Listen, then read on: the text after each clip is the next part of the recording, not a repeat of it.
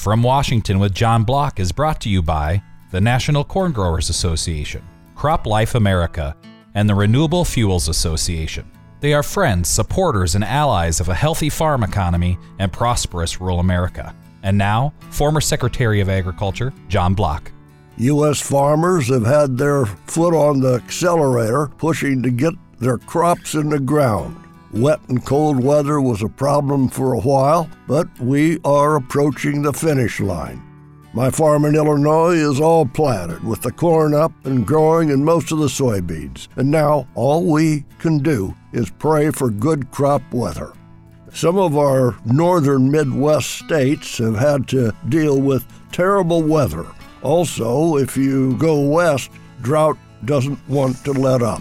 Let's talk about trade now. President Biden has not been in a hurry to rejoin the Trans-Pacific Partnership. President Trump pulled us out of that agreement, which would have improved our trade relations with many Asian countries. Japan is still urging us to rejoin. I don't know why we don't do it. Instead, President Biden launched negotiations in Tokyo this week with 12 countries to create the Indo-Pacific Economic Framework.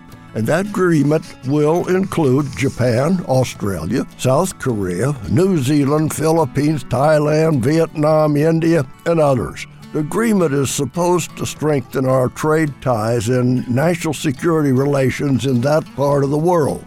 And Taiwan is left out of the deal because they would anger China and might cause some of the members to object. The countries in the agreement want to work more closely together and deliver a positive economic impact.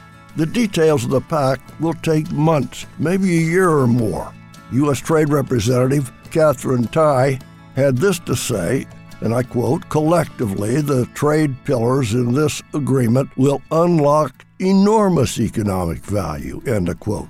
But Robert Manning, senior fellow at the Atlantic Council, has his doubts, and I quote, "No matter how they package it, IPEF is not a substitute for TPP.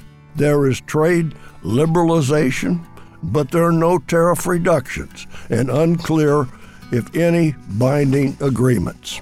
The Asian agreement is clearly designed to get the United States back into the region and counter China, and it is too soon to know if it will be worth the effort.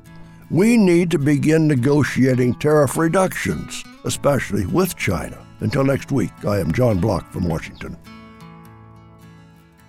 So, you need a new vehicle. What's the best vehicle for you? Where do you get financing? What's your trade worth? Answer all these questions and more at BillionAuto.com. You can compare 16 new car brands and thousands of used vehicles, all in the palm of your hand at BillionAuto.com. Plus, estimate the trade value of your vehicle in 2 easy steps. It's car buying made easy. Apply for credit pre-approval at BillionAuto.com. All applications accepted, not all approved.